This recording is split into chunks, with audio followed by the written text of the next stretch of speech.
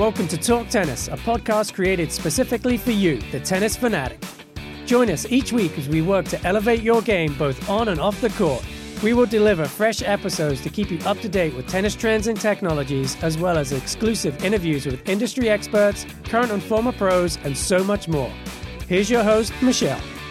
Welcome to Talk Tennis. Today, I am joined by two awesome, not only pro players, but tennis content creators. That's such a trendy word. Gladiators Tennis, welcome. Thanks for joining me today. I actually want you guys to introduce each other. So introduce the other one. Yeah, so this is Arik, my very close friend, also partner on court and partner on YouTube. Mainly a comedian, then tennis player. Just overall a great dude. Wow, that's a good intro.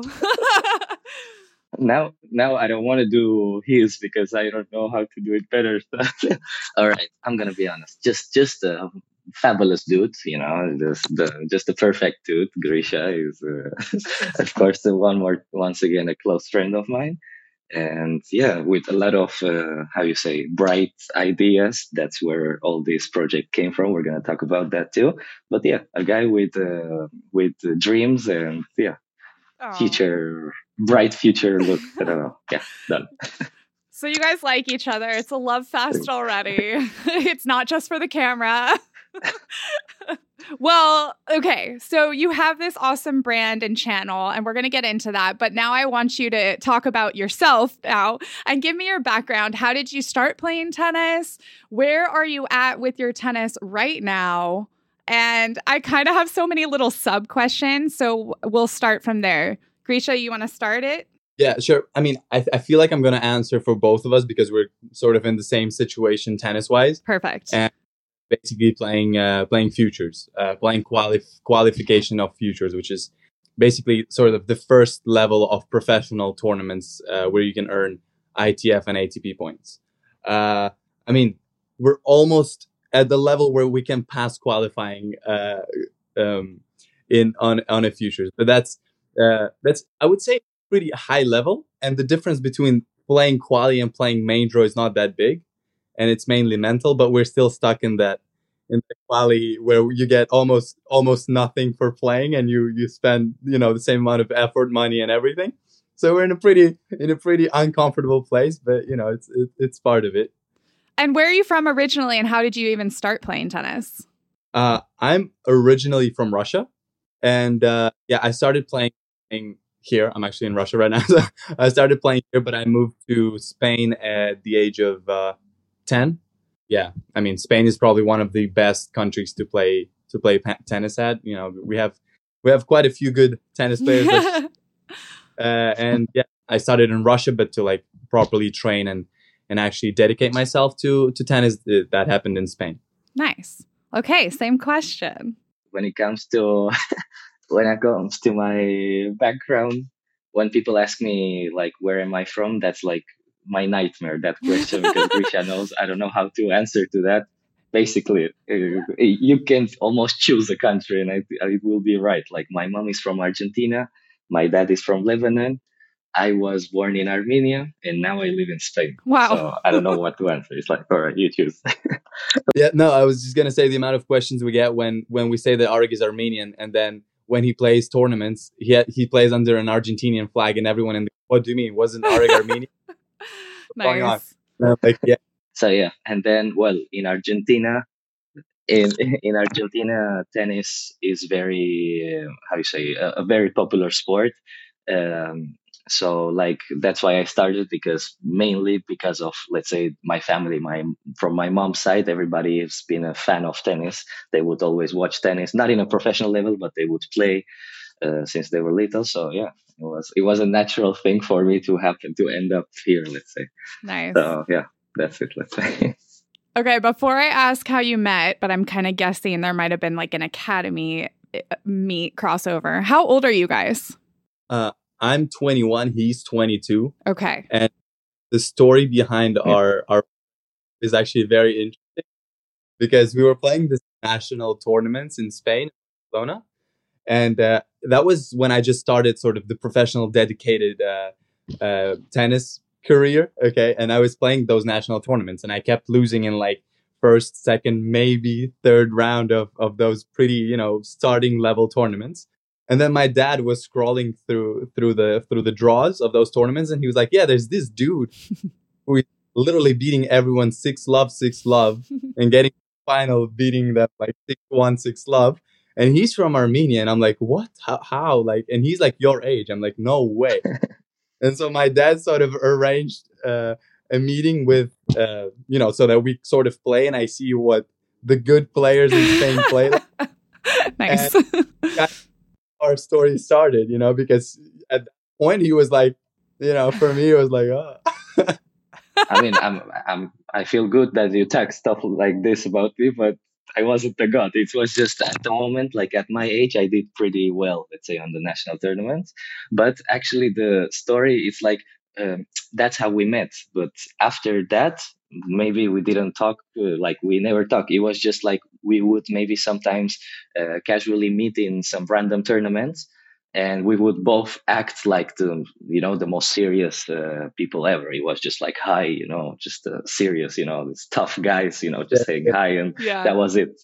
So, then we found out that both of us were a bit, crazy. But at first we thought we were like the serious guys and that's it.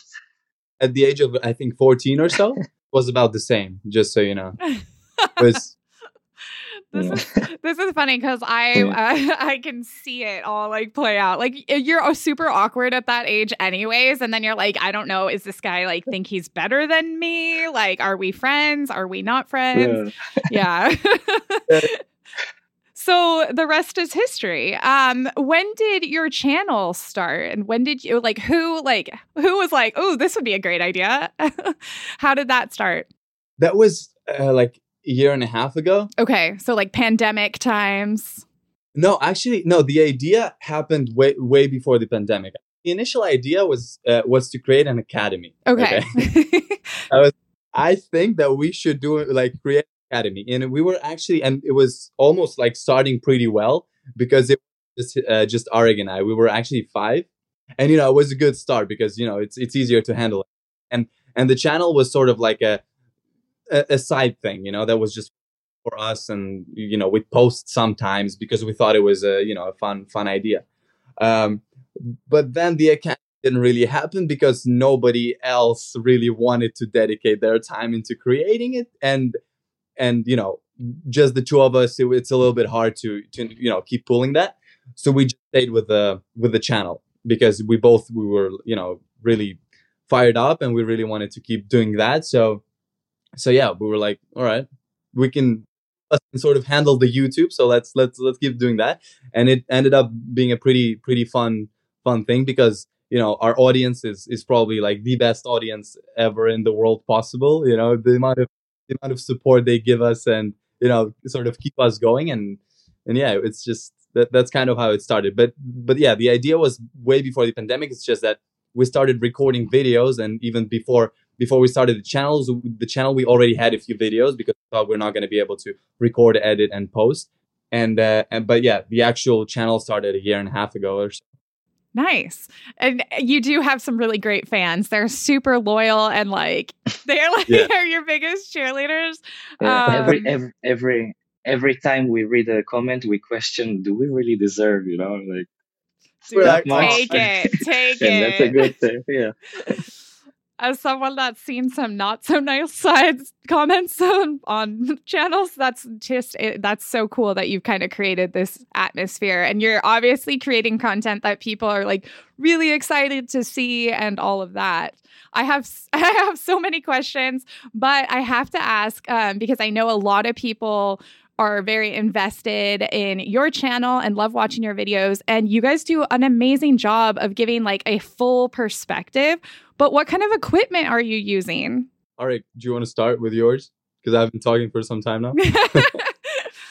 I have, I'm currently using, when it comes to rackets, is the head. Oh, whoa. Sorry. I'm speaking specifically about video equipment. Oh, no, then I'll take that. Okay.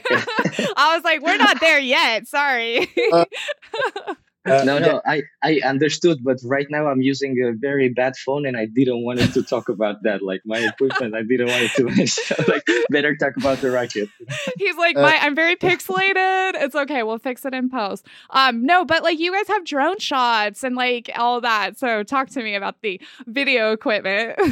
So I was in geography, let's say, since I was like small, maybe I don't know, 14 or so. I started to get into video side of things. That's why it was a little easier for us to start, because I already knew how to edit and how to film, kind of, and I had most of the equipment we needed. But and we had like action cameras and then like DSLRs and everything. But right now, most of the things that we shoot are shot from my phone. Nice. The iPhone, because like it's totally enough for us. It's very convenient, versatile. It has the front camera, the rear camera, and 4K 60 FPS. We're good. Yeah. Apple doesn't pay us, sadly, but the iPhone does much better than all the professional equipment that you can find. Like, it's true. Like, that's why we're like, all right, for the price of an iPhone, let's say, yeah, better. No. Yeah. Drone, actually, it was funny. Got the drone way in the beginning of the YouTube channel. I don't think we had any videos, and I'm like, we need a drone. And I bought a drone for like, I think it was like 500 euros back then. And the guys, they were like, but now it's cool because we take it everywhere. We sometimes film with it, and it's a cool thing, to sort of change up a little bit the shots sometimes. Nice. Okay. Now we can move into tennis gear. That's fine. We'll get into that. I actually am very curious to hear how you guys play test, because if you talk to, let's say, someone in the top 100 on the WTA or the ATP, they are very like, I won't touch a racket until the season's over. And then they have all of 2 weeks to demo and try new things. So you guys are obviously competing week after week after week, but you're also doing some really cool reviews on different rackets, like all kinds of different stuff from, control rackets to spin rackets to power rackets, heavy, light, all of the above. So let's hear your current gear of choice. Now we can talk about rackets and strings. And then I want to hear about how you fit the playtesting in. All right, you go. All right. Grisha? So we already had a sneak peek. I go. All right. All right. You will never guess, but I use a head, speed, and feet. No way. Previous generation. Yeah. Previous generation. And I added it's 15 grams. Same balance, it's just 15 grams more. If I have to talk about the fact that we have to try new rackets, mm-hmm. which obviously is not the best thing, because if you compete, people try new rackets only when they're on preseason. So we sometimes have to do this right before a tournament. So hopefully my coach doesn't watch this podcast, because if he knows that I play test and then go directly to a match, it's not going to be the best, look for me. But it's true. Of course, of course it's a sacrifice. It's not the best case scenario for us. But the other side, we have fun. We create these videos, and it's not that big of a deal. You just get used to it, and it's fine. Yeah. And sorry, but I have to say that at first, I think that my arm wasn't used to that. And when I was changing rackets all the time, sometimes I had, this thing called tennis elbow, some issues like this. But with time, it's I guess my body was like, all right, no other way other than doing what this Arek wants to do. So it's yeah. Yeah. Yeah, but what's funny, because we just released, 2 weeks ago, we released the review of the Battlefield Aero 2023, and what was funny is that we did the review of that racket on the week of tournament of futures that we played, and play tested it the day before the tournament, so that was kind of funny. I brought 2 rackets with me, only 2. Yeah, that's a very professional thing to do. And they were both low in tension, it was horrible, with the flights and everything. It was, I get 26 kilograms. I'm not sure how much that is in pounds, but maybe it was at 21, and I couldn't play with my racket. And I'm like, okay, all right, give me the IRO. And so I started playtesting. For me, honestly, it's not that big of a deal. Yeah. I know the pros, they're always like, yeah, I mean, I can only play with my racket. And if I don't play with my racket, I'm not that kind of, I'm not at that kind of level, obviously, but I can play with a different racket and then switch back to mine pretty quickly. I feel the difference, but I can get used to it quick enough. Yeah. I know that makes sense. And I have to ask, do you get rackets from anyone, and what is your normal setup, Grisha? It's a Head Gravity Pro. So are we Head sponsored players, or are we just playing with no, what? We're not sponsored. No, we're not. Head, attention, Head. Please contact them at Gladiators Tennis. Mine is spec'd 130 grams with a leather grip. And and I use if that's important, Luxilin 130 most of the time. Yes, I was going to ask you guys what strings you use, and if you string while you do you have a portable stringer that you take with you? Are you stringing, or are you paying for stringing? We do have. Arik has a portable stringer. Arik, where did you get your portable stringer? Yeah. Okay. Well, it's not the cheapest thing ever. The stringer. I have the Pro Stringer. So I got it from Grisha, basically. Yeah. So thank you, my friend. But it's not the latest model. Let's say now it's maybe 5 years old or something like that. I don't know. No, something like that, Grisha, maybe. So I told it to him, just so you know. Yeah. And one of the clamps is not perfect also, so I rely on my prayers when I string. It's like, I hope it's fine, it's something like that. I hope you got it on sale. The thing is that if you string yourself, but if you string yourself, it's like at the end it's like which is the perfect way to use the machine. So for me it's absolutely fine, honestly. And of course in the tournaments, it's just they're professional at stealing money when it comes to futures when they string your racket. No, but it's incredible. No, I'm depressed when I think of it. It's like sometimes it's like 20 euros or something like that. It can be, or 12, but 12 is also not cheap. So it's much better. No, I'm glad to hear you say this, and we've talked about it even with pros that are in like the top 100, how much stringing costs at tournaments, which is ridiculous. And we know some players on tour travel. I know Marcos Giron travels with a portable stringer, and he's restringing his rackets every night, and he's now top 55 on the ATP. So I totally understand that frustration, and then even just the cost of everything, period, is just a lot. And then when you're traveling to tournament and hotels and coaching and tournament and food and laundry, and it's crazy. But the passion definitely shows. Maybe you can talk a little bit more about some of the other struggles that you guys deal with on the professional side of tennis. And we kind of talked about this before, Grisha, you came back on, even playing tournaments together. How do you guys create your schedule? And if one person's doing better than the other, how do you play the same tournaments, or do you? Talk about that. Yeah, I mean, I might repeat myself, but the thing is that, I told you that now at least we have the ITF points and stuff. So it's kind of our decision where we play, because before it was just, question of luck. It was now I'm in I don't know, in a city in the other side of the world, but I should go there because I might not have another chance. It was all the time something like this. So it was one more issue that we had. So like this, at least we can play close by tournaments because it's easier to get in. But I don't know.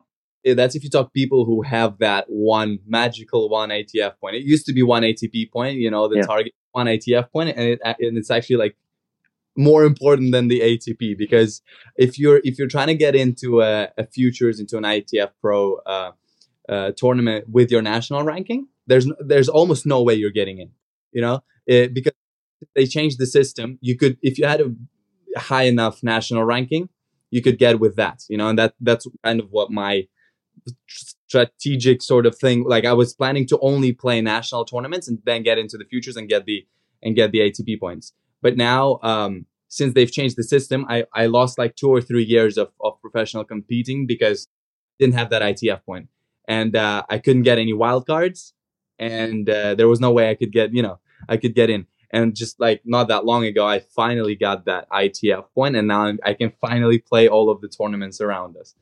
Yeah, you guys, I was just looking at your YouTube and it looks like you started a new series on getting your second ATP points, which is really cool. Points, yeah. No, but like, do you remember? Okay, you might not because this might be an American thing, but do you remember Red Foo from LMFAO? You're also very young. Yeah. Okay. It's our hero. Okay, Party Rock, let's go. He was dating Vika for a minute, and like his goal in life, I don't know if it still is, but he's in California and down in LA. His goal in life was to get 1 ATP point. And so he'd enter all these tournaments in California, and like we're talking about like there's some good players out here, guys. Like yeah. And so I don't think he's reached that point yet, but it's a struggle. So it made me laugh. Anyways. I would love to play a match against him. That for sure. Like if he's still out there trying, yeah, let's just do that. Like shuffling, instead of running with shuffle. Yes. I love it. Yeah. I love it. Yes, so definitely a struggle. What is your current ranking? I have to ask. Where are our rankings right now? There are better things to talk about, honestly. Our ranking is... like just the ability to get into the tournament. That's it, And then I'll see, I get semis of futures, then I'll start counting my ranking, No, I love that. But it's super interesting to have these conversations because I mentioned this a lot. People that watch tennis on TV like assume that there's like only 100 players in the world. And it's crazy because I, will interact with players and help send gear and stuff like that. And I'm always like kind of looking like, okay, what's their WTA ranking? What's their ITF ranking? What tournaments are they playing? What's their win-loss look like? Like it's more than just a number. And there can be someone that's ranked outside the top 500, and that doesn't mean they're not a good player. They're still grinding. They're still playing all these tournaments. So it's got a good perspective. It's just at this level, the ranking is not very, let's say, real, because first of all, for example, only by getting 1 point, you jump way too much of distance. Like now I think I have 3 ITF points. And now I'm around like 1,400, maybe something like that. But when I had 1, I was 2,000. So I mean that it's about points at the end. It's like I didn't get 1,000 people better. I don't know how to say just by winning a few matches. No, that's why it's not that real. That's why it's what Grisha was saying. Like the plan is just to get to a point where it really says something about us. But for now, it's just we're fighting there. I don't know. No, that makes sense. And I mean, you guys, like I said, you're still young. Like most American kids your age are still in college at this point, playing college tennis. And then like they won't even start this little ITF journey that like some people, I'm mad props for you guys. Keep grinding. Do you guys, though, set goals for yourself, as whether it's how far you're making it into a tournament or where you think you're going to be in the next 6 months to a year? I mean, it's a little bit hard to set goals because, the goal is to be top. But, that's just like the final goal. And then the intermediate goals are kind of hard to predict because, tennis is a lot to do with, you just being good at tennis, you being mentally strong and all of that, but also luck. Yeah, right? Because sometimes you can get a good draw, sometimes you can get a bad draw, and stuff like that. And if you get a good draw, you can end up in semis. If you get a bad draw, you might lose in first round of main draw or whatever. So it's a little bit hard for us to set goals. Also, right now it's not as relevant, but the pandemic sort of broke many plans that we've been setting up for us.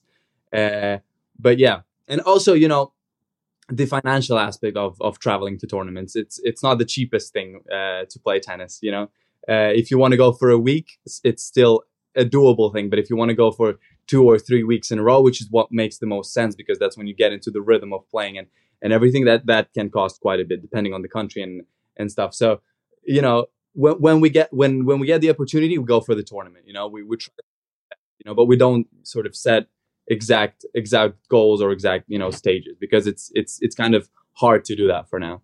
It might sound a bit too like general or like too philosophical, let's say, but the main goal I think that we have is to gain confidence, basically, to as a player, because when you're so behind when you're playing qualies, and even though you like do a few good matches and you win few matches, but it still doesn't count as too much of a big deal.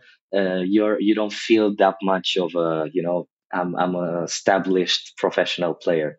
So the goal is to be in a place where you're like, all right, I've done something. I'm here, So that's why I think, something like that would be, in my case at least, That makes sense.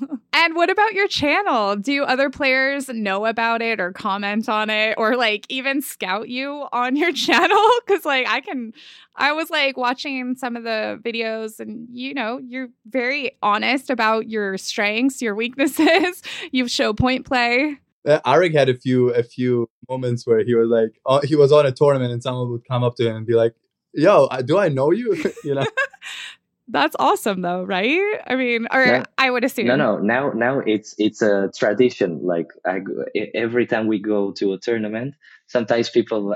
It was, I don't know, in Georgia in the last tournament, somebody knew us also. But before that, I was in Portugal, and I don't know, a guy was like, "Do I know you?" And I said, like, "Of course, I play all these tournaments, man, for sure. You've seen me somewhere." And he's like, "No, I've seen your videos doing old tennis players." And I'm like, "Well, I don't know if to be proud." That also might help with confidence, I think, because it's pretty cool that you have, like we've already talked about, your audience is definitely very positive, which is great. So maybe we can build confidence with that too. And also, I don't think people who don't create content realize how much goes into what you guys actually put out. Like, you're constantly filming, using different angles, making sure everything looks good, I'm sure. Like, tell me a little bit about behind the scenes. Well, it sort of depends on the video, and we kind of have it sort of established with the racket reviews, because the format is already set and we know exactly what we need to film, and we can film a racket review in a day in a matter of a couple of hours, and then editing. Well, the first racket review that I edited, I probably did it in I don't know, maybe 4 or 5 days, But now a racket review maybe takes me 5 to 6 hours to edit, which is it's doable. But then if we do something like a travel vlog, like we did with the tournaments, the Gladiators on Tour series, that's a little more complicated, because there's a lot more that goes into it. Also, when we forget to film something, we had to film from different parts of the world and sort of like put everything together, and then the video is like almost half long. That takes a lot to edit, that I don't know, maybe 18 hours in total, maybe 20, I don't know, but it's a lot. Yeah. And then just coming up with the ideas for something that is not a racket review also, sometimes takes a bit of time. Yeah, but the struggle is more about like, we have a lot of ideas, but we should kind of, I think, no, you, Grisha, will agree that we should grow a bit more to do some certain contents. So it's like, that's why we do more racket reviews, because that's what people search for, they're interested in. So it's not that I don't think that we have lack of ideas, but it's that, for now we should do stuff that people engage with, they're interested in tennis equipment and stuff. So yeah.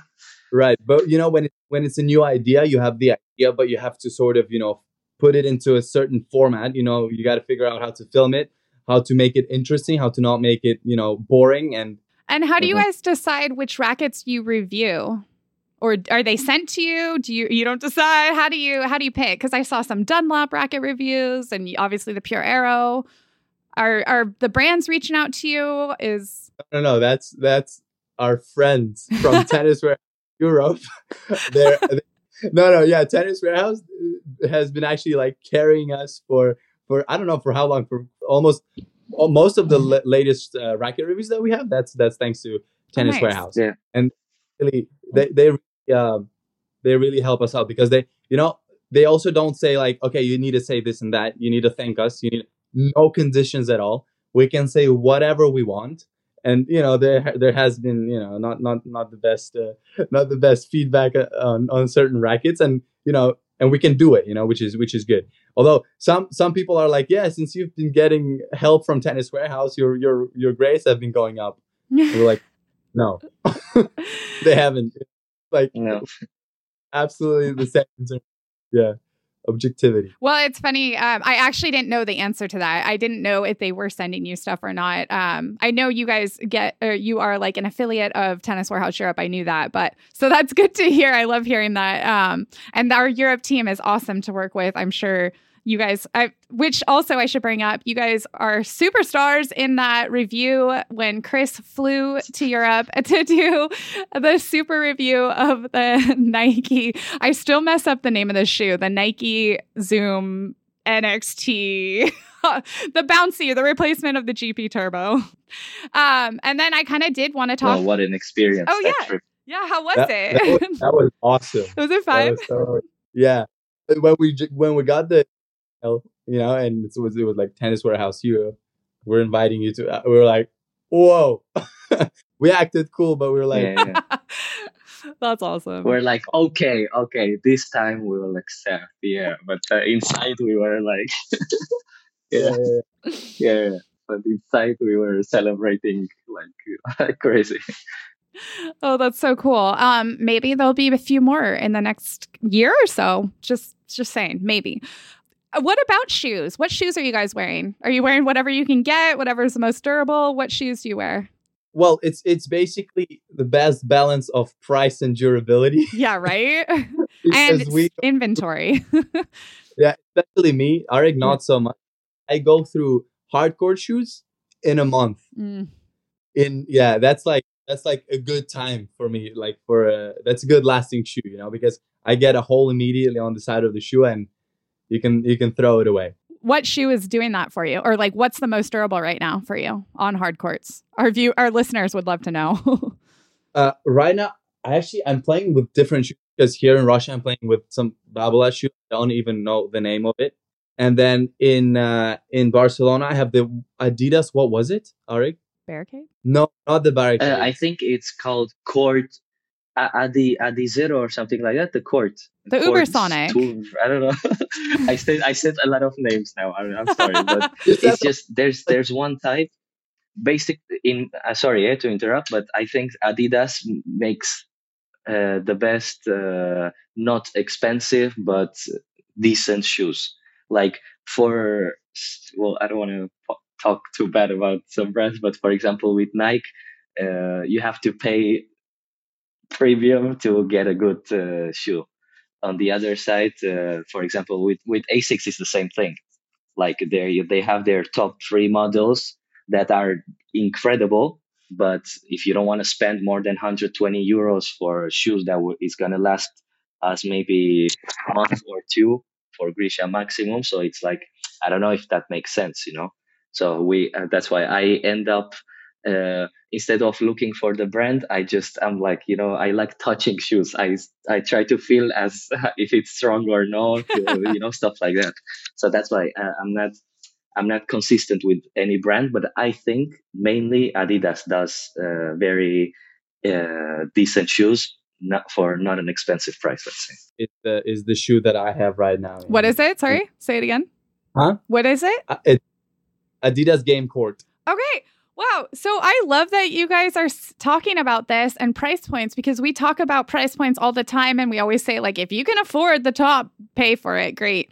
But you guys are literally like grinding every day on the court, and you're not going to the top shoes. You're going to the price point that you can afford. I would absolutely love to go for an expensive shoe because I do feel the difference. Yeah. And like my feet are pretty sensitive to shoes, and I would love to play in, those top-notch shoes. But it's a pretty big investment if you go through them like this, so you gotta settle with what you got. So nice. Our audience is gonna love hearing that. That's very relatable, I think. Yeah, because I think it's not about having or not having the money.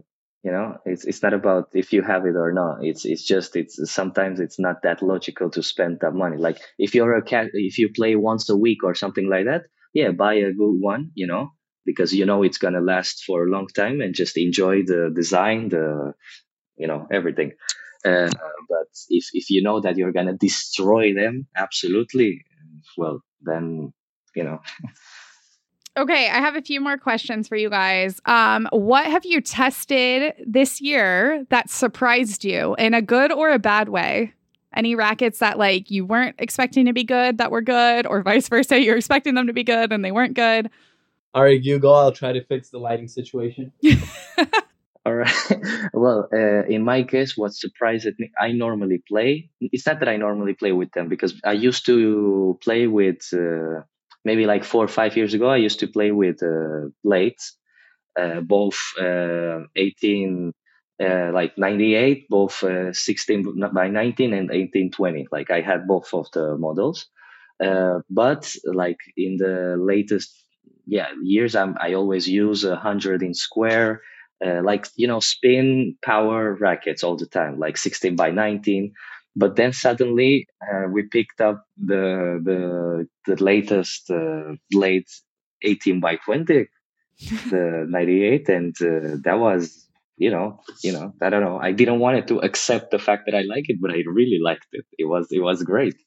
And well, of course, the design unconsciously helps you like stuff. You're like, I want to like this because it looks good. But anyway, that was a good surprise, let's say. And I don't remember now a racket that disappointed me.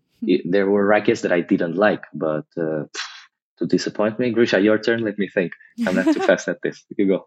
I play with like a control-oriented racket, right? It's even though it's 100 inches squared, it's an 18 by 20, and it's sort of like control-oriented. But the newest Head Speed MP, the one with the Auxetic, surprised me a lot, because I don't really like the Head MP lineup, even though I have played with it in the past, because it's not stable enough for my tennis. It's way too powerful, way too spin, and not what I like. But with the new one, I don't know if it's the Auxetic. I'm assuming it's because of that. But the feel is so much better, and the stability is just way better. So it's sort of like when people ask, should I upgrade from the previous Speed MP to the new one?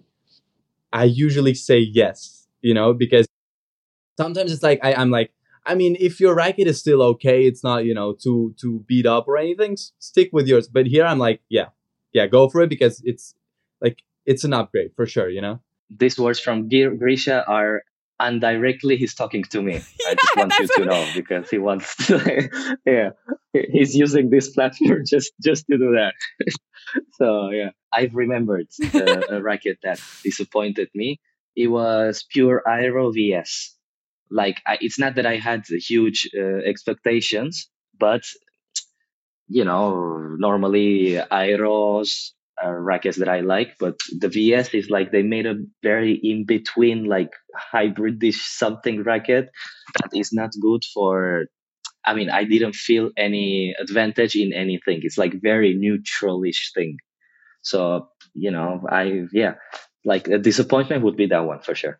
I can see that. I would understand that. But I'm going back to the Speed MP upgrade. All right. Did you not like the new one, or have you just not had an opportunity, or you like to stick with what you know? No, I said this way too many times that I kind of hate the fact that now we have this YouTube channel, because I use more and more rackets, and I understand how horrible my racket is. Before, I was very... I was cool. It was you like had a no decent idea. racket. But then you start trying stuff, yeah, and you're like, no, this one is better. No, but the other one is also better. So like, so the latest version is very good. The aesthetic, how's it called? The The Oxydic, yeah. latest racket is great. Yeah. Yeah, but the thing is that apart from that one, I mean, if I change my racket, I would change it with something else. I have few stuff in my mind that I'm about to try and stuff. Stay Let's see. tuned. Maybe Stay next tuned. year you see me a bit different. But, There will, yeah, I'm Yeah. sure there will be a video. But we're still waiting to Yeah, try yeah. a racket. Arik is gonna like less than the racket he's playing with right now. That's funny. Uh-huh. No, that's cool. And I'm sure, like, for you guys, when you get the new stuff to try, it's very exciting. All you want to do is, like, get on the court and hit with it. Oh, depending on the thing, but especially if, like, good cosmetics, good on paper, you're like, yes, let's go play. So I know the feeling. What else? I feel like you guys fit right in with like the Tennis Warehouse crew. Like we could just chat about like gear all day and funny tennis stories, but I won't take up too much more of your time. Who do you guys look up to on tour? Favorite, like, is there anyone on tour that you're like, okay, he motivates me, or he or she, that's like what we're gunning for? Like, who are you looking up to? Or no one? All right, I go. Well, I've always been Roger fan. Now it's not his best moment, but like Roger has been always my example, you know, in everything. To be honest, sometimes it was a bad thing because like he's always producing these perfection tennis moments, matches, and everything. So you're like you try to do stuff that aren't very realistic. This happened to me when I was younger. You know, the game style that I liked wasn't game style that I had to do. You know, like I would go for this drop shots all the time, slice, serve, and volley and stuff, and it's not my profile. You know. So Roger did good and bad for me, but I love him. And then when it comes to people that were a good example for me, for example, I was very happy to see Choric come back now because, well, I think that he's one of these guys that is very hardworking, even in his technique. You see that he does everything very uh, very, I don't know, very well put together. Like as an example of what I could do better, it's him, you know, something like that. He doesn't do anything super talented. Like he's not a Kyrgios, let's say, you know, but he's a very good example as a human being, as how you have to behave yourself on court and how he plays. So yeah, and then of course I have some other players that I would love to play, like Fonini, Kyrgios. I mean, if I start, well, you can already imagine what I like. But, Who would yeah, you like to play against from the top 100? It's like anyone, you know. I'd Right. like to play with. Yeah, seriously. I'm yeah. thinking about Novak Djokovic. Yeah, right. No, Arik is not a big fan of Novak, but Nah. for me, he's the Yeah. you know the guy that I look up to. Let's say, mainly because I like to think that I have a similar playing style. That everyone tells me that I'm wrong. I'm controlling myself. I'm not laughing, Grisha. I'm controlling myself. I'm like, I'm not laughing either. Yeah, so and I'm Roger, you know. Yeah. about the same. I know people like you. People call up Tennis Warehouse all the time and say, I play just like Djokovic. What racket should I use? Nice. Good for you. If only I could be as like flexible and bendy and fast as Djokovic too. Like, oh, that footwork, man. He's Yeah. something. Yeah. No. Djokovic is the closest I think we've seen to like a perfect when it comes to perfect like technique and stuff. I might not like him as well in many stuff. I don't want to go there, but of course, no. Tennistically, the guy is the most complete one. Everybody talks about that now. Oh, I love these debates. You guys should just like come hang out in our office because like right now when I go back to my desk, the US Open will be on and we'll have the mixed channel. So there's like 6 courts going and like we've all filled out our draws and like certain people will like just start talking trash depending on like because we all have our favorite players. It's pretty funny. Who's my favorite? Well, of course, Roger, obviously. But now I feel like I'm the old side of tennis right now. So I'm like, ooh, people like we can't. I don't know. Anyways, he's gonna last forever because he's Roger. But absolutely. I tend to like players with like a lot of personality and flair. So like Stefanos Tsitsipas, I kind of hope he does well this U.S. Open. I'm really hoping that Coco Gauff on the women's side does well. Who else? I used to love Alex Dokopolov just because he was so Opa. Uh-huh. Yeah, and like I just like very like personality. I go for a personality. It doesn't have to look good. It doesn't. I don't know. I'm trying to think. We've got some good Americans right now in tennis. Tommy Paul and so it's always fun. I'm happy that Fries kind of had this growing moment suddenly. Yeah, you know, Fritz, right? I don't know. I always liked his forehand. You know, very like I don't know, fast accelerating and stuff. But that's why I'm happy to see him, for example, getting better and better. So. Yeah, no, and he's still quite young too. He had so much success, I feel like, early, and then he kind of like had his plateau, and now he's back up. So, talking about young players, what Alcaraz doing? Can someone explain, please? I'm not understanding that human being at all. Who's this? Alcaraz. Oh, I know, right? What? Yeah. But then also like FAA, and I don't know. There's so many. There's so many. No, Alcaraz makes you feel bad about yourself because you might think like, all right, I'm fast on court. Then you see him, I'm like, all right, I'm a turtle. Okay, I'm strong. No, not really. That's too funny. Does he still train in Spain too, Alcaraz? I think so. I think so, but you got to go infiltrate. They never invited us sparring or anything for some reason. Not sure why. Why not? Not sure why. They feel like they don't have our level. I think that's Chris. Give him a few years. Fine, you're at our level. We'll accept. Just letting them. All right. Okay, last 2 things before we completely go off the rails. Do you guys do any specific like dietary restrictions? We're talking about some of these players, and some of them have become plant-based, and it's not that easy to eat that way. Yes, that's my favorite. Yes. Okay. Okay, Milka, we're looking for a sponsorship. That's a good start, right? Balance. I've been to some diet. What is the person called who creates nutritionist? Nutrition. Oh, okay. Nutritionist. Several nutritionists or dietitian.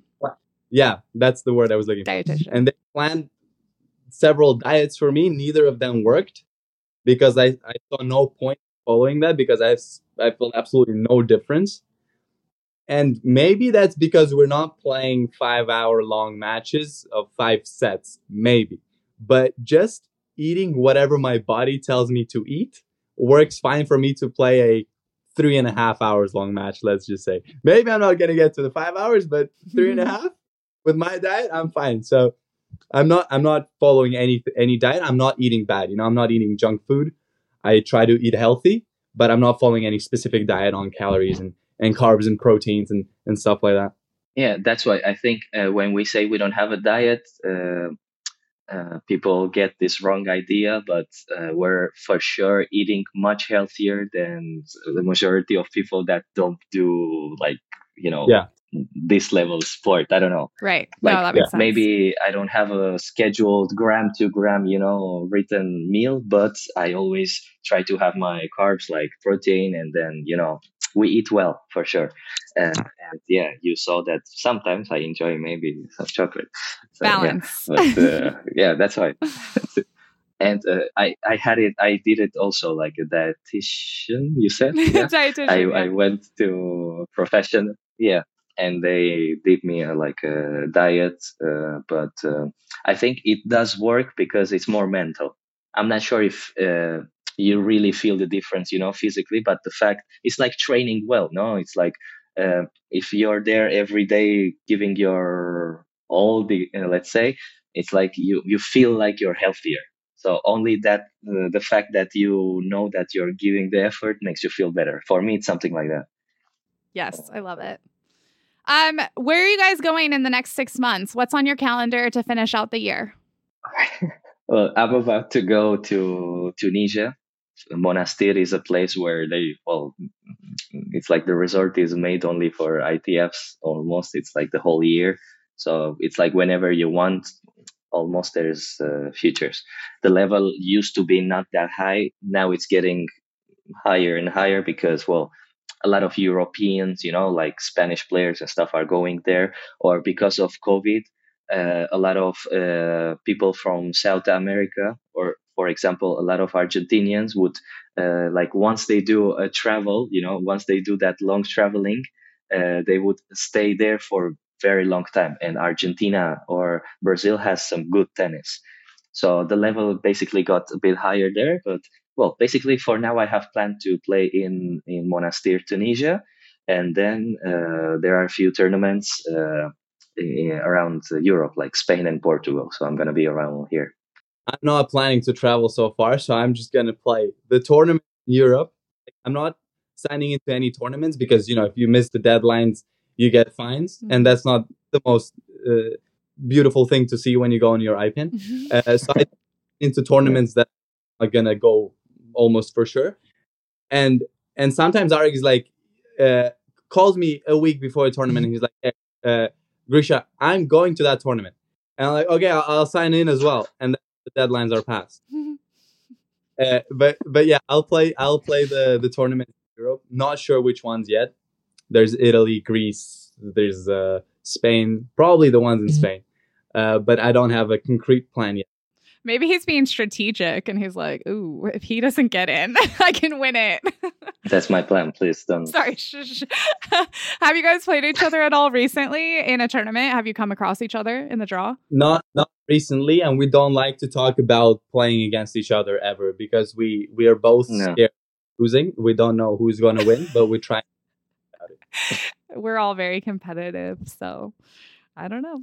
We'll leave that there. Okay, Where can people find your content? Where can they follow you? Plug yourselves. We have a YouTube channel called Gladiators Tennis. It's just like that. And then we have an Instagram that's, guess what, also called Gladiators Tennis. And my personal account, in case you want to follow on Instagram, Grisha Kuklin, and Arik's is your nickname still the same? Because he keeps changing it for some reason. Is it still Arik Stepanian? Yes, it's Arik Stepanian. Yes.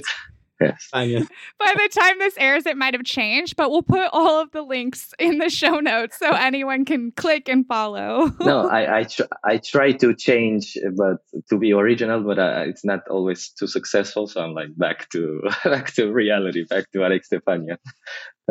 He changes it back to Arik Stepanian.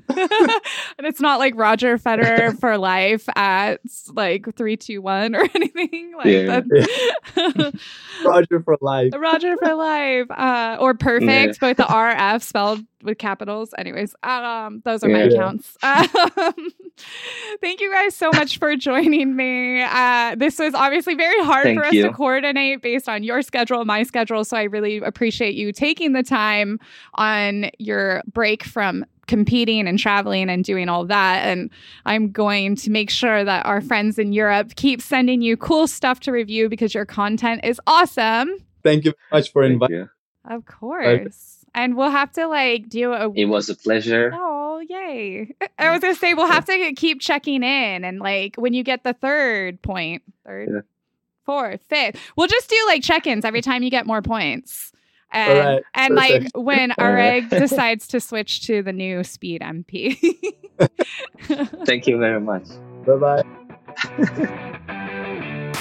Thanks so much for listening. Make sure to rate and review this podcast wherever you download your episodes. And be sure to visit our websites for all of the tennis deals at tenniswarehouse.com, tenniswarehouseeurope.com, and tennisonly.com.au. Hope you enjoyed this episode, and until next time, happy hitting.